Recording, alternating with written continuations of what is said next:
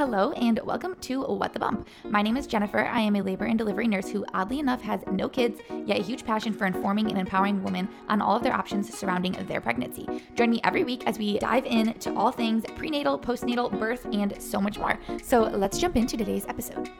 Welcome back to another episode of What the Bump. I feel like I have not talked to you guys solo on a podcast in, I don't know, it just feels like it's been a really long time. It probably hasn't been, but it feels that way for me.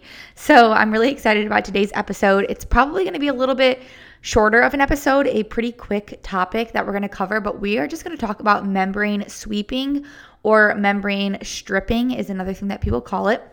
But membrane sweeping is done at the end of pregnancy. Usually some providers will do it, I believe, around 40 weeks, but we're going to talk more so about that like 41, 42 week mark. So you've already gone past your due date, and membrane sweeping can be done in the office at a routine office visit during a vaginal exam. Membrane sweeping is used to stimulate the cervix to help induce labor. So that's kind of why we're going to talk about it in the context of like 41, 42 weeks of pregnancy, because you've already gone past your due date and you're probably facing a medical induction. So membrane sweeping is something that can be done to help induce labor, stimulate the cervix, reduce some prostaglandins, and get things going. So what is membrane sweeping? What exactly is being done during membrane sweeping? And it's just as it sounds if you think about it. It's during a vaginal exam, your provider, let's say they're just checking your cervix, which is what a vaginal exam is. They will, instead of just checking your cervix, they'll actually insert one finger into your cervix, one or two, and they will kind of sweep around the cervix in a circular motion, trying to separate your amniotic sac from your uterine lining.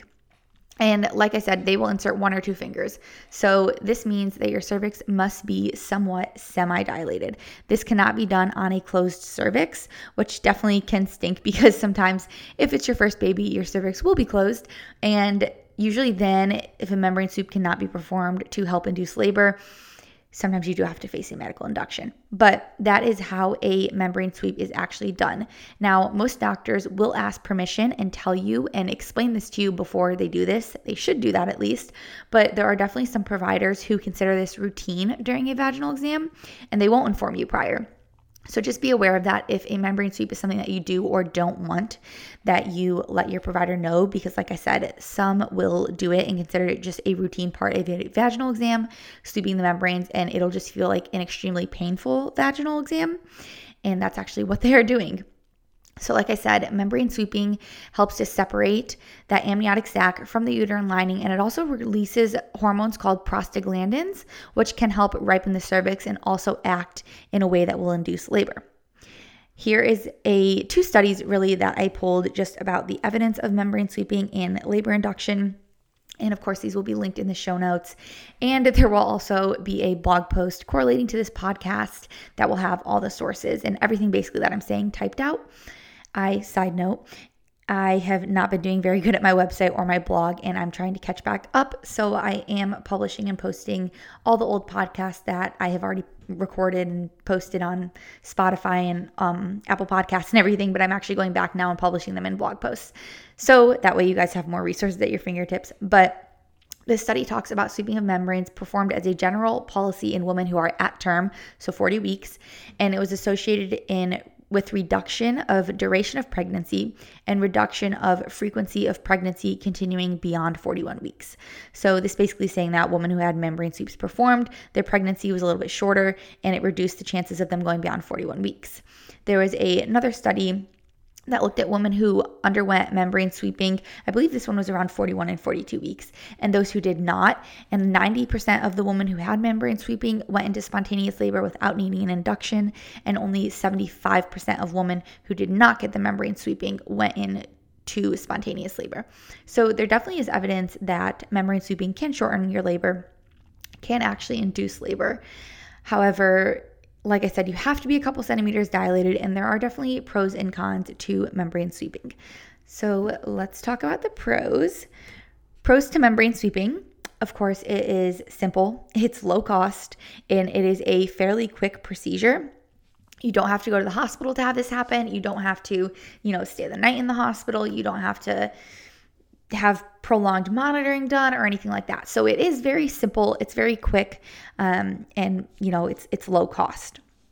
Another pro of membrane sweeping, of course, why we're doing it in the first place, is that membrane sweeping can induce labor. And that is the goal. If we are doing membrane sweeping at 41 or 42 weeks, of course, there is strong evidence supporting that pregnancies going beyond this mark can have complications and a lot of increased risks. So we want to induce labor. We want to have a baby. So that is a huge pro of membrane sweeping. And I would say the main pro is that it can help induce labor. Hand in hand with this, of course, inducing labor, decreasing the length of a pregnancy when done at 41 weeks, and can help prevent a full-on medical induction. Those are definitely pros. I know a lot of people who have had medical inductions. They are very necessary in many situations, but I will say most people probably prefer to avoid a full-on medical induction because they can be very lengthy and they can just take, honestly, the biggest thing, they can just take a lot of time and it can be exhausting. So avoiding that is great. And another pro of membrane sweeping is it has been shown, and this correlates a lot to the Bishop score. And your Bishop score is basically how we rate your cervix, if it's favorable for labor or induction or if it's not. So a lot of the length of labor has to do more so with the Bishop score, but there are some studies that say that membrane sweeping can actually decrease the overall length of somebody's labor. So that's definitely another pro of membrane sweeping. Now let's jump into some cons. Some cons of membrane sweeping. I mentioned this earlier. It cannot be done if your cervix is closed. You must be around 1 centimeter dilated. Now, this is in general. This doesn't vary for anybody. There's no way to get a finger into a cervix and try to separate those membranes if your cervix is closed. And this can be a huge con for a lot of primips or for a lot of first-time pregnancies, first-time moms, because not always, but a lot of times your cervix has never dilated before. So the chances of it still being closed, thick, high, and tight at, 40, 41, 42 weeks, there is a greater chance. And if it is, then unfortunately, membrane sweeping cannot be done as a quick, simple way to try to get labor going. You more so are going to be looking at other ways, and you actually can go back and listen to my podcast, How to Induce Labor Naturally. But there are other ways to try to induce labor naturally if a membrane sweep is not in your future because your cervix is closed. And of course, the con of that, if your cervix is still closed and you can't induce labor, you are looking at a medical induction.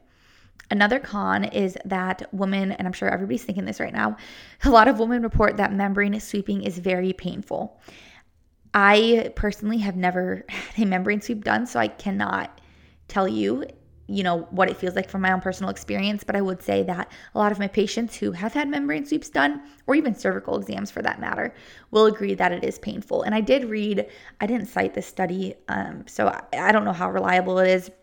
But I did, as I was just researching for this podcast, see a study that said on average, women rated it a 7 out of 10 as far as pain goes on a membrane sweep. So that seems pretty high to me. But like I said, I've never had one done, so I can't exactly report what I thought. But I'm sure some people don't think it hurts at all, and some people think it is very painful. Another con of a membrane sweep is that it can cause slight bleeding or spotting afterwards. And when I say slight, when I talk about bleeding in general after a membrane sweep, I'm not talking like bleeding to where you need to wear a pad or anything. If that ever happens, you need to call your provider right away. Even if you bleed a little bit afterwards and you're concerned, call them. But it can cause some slight bleeding and spotting afterwards, which is normal because it's a little bit aggressive. They are putting a finger into your cervix and they are really sweeping around in a circular motion, and it can just cause a little bit of damage and irritation to the cervix and to the tissue in the surrounding area. So bleeding and spotting, slight bleeding and spotting can happen after a membrane sweep. Another con, and really the last con I have of a membrane sweep, is that there is a small risk for rupture of membranes or for your water to break during a membrane sweep. And I don't even know if I would necessarily say that that's bad now that I'm actually reading this and thinking about it, because if your water breaks, well, hopefully that will help induce labor even more. But then again, if your water breaks and your body is not ready and things just don't pick up, then you can be in a little bit of a hard spot, because then it's like you're not necessarily on the clock, but your water's broke. So we do have to proactively move towards delivery and getting you into labor. So there's a very small risk of rupture of membranes for your water to break during a membrane sweep, just because there's a finger in your vagina and in your cervix and trying to separate that membrane. and your uterine lining. So sometimes, if your provider is maybe a little bit aggressive, if that bag's a little bit weak, or, if the stars align and just while they're sweeping the membranes, your water bag happens to get snagged or to break, there's a small risk for that. And again, I did not cite this study because I did not think it was extremely reliable, but I did read that there is a 1 out of 10 chance for your water to break during a membrane sweep.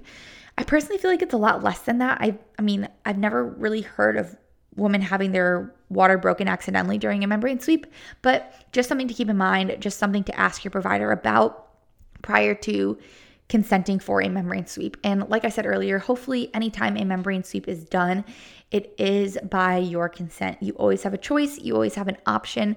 You can ask all the questions you want, pros, cons, risks, benefits, to your provider before consenting in any procedure, especially when it comes to something that is during your pregnancy and involves you and your unborn baby. So I hope you guys enjoyed this podcast, learning about the pros and cons of membrane sweeping and what exactly it is. And I hope it can prepare you a little bit for your future pregnancies or your current pregnancy if you encounter a time where you are asked if you want your membrane swept. And like I said earlier in the podcast, I am working on getting my blog back up and posting old podcasts on it to give you just written resources and everything basically that I talk about in the podcast written out. So this podcast will also be posted, and there will also be show notes for this podcast, including the sources that I used and the studies that I talked about. I hope you guys enjoy this podcast, and I will see you in the next episode. Thank you for listening to another episode of What the Bump. Make sure you follow us over on Instagram at What the Bump Podcast. Leave a review on iTunes or Apple Podcasts, and make sure you tune in every Monday at 9 a.m. There's a new episode. I really appreciate you for listening. Remember that this podcast is for educational purposes only, and I hope you have a great day.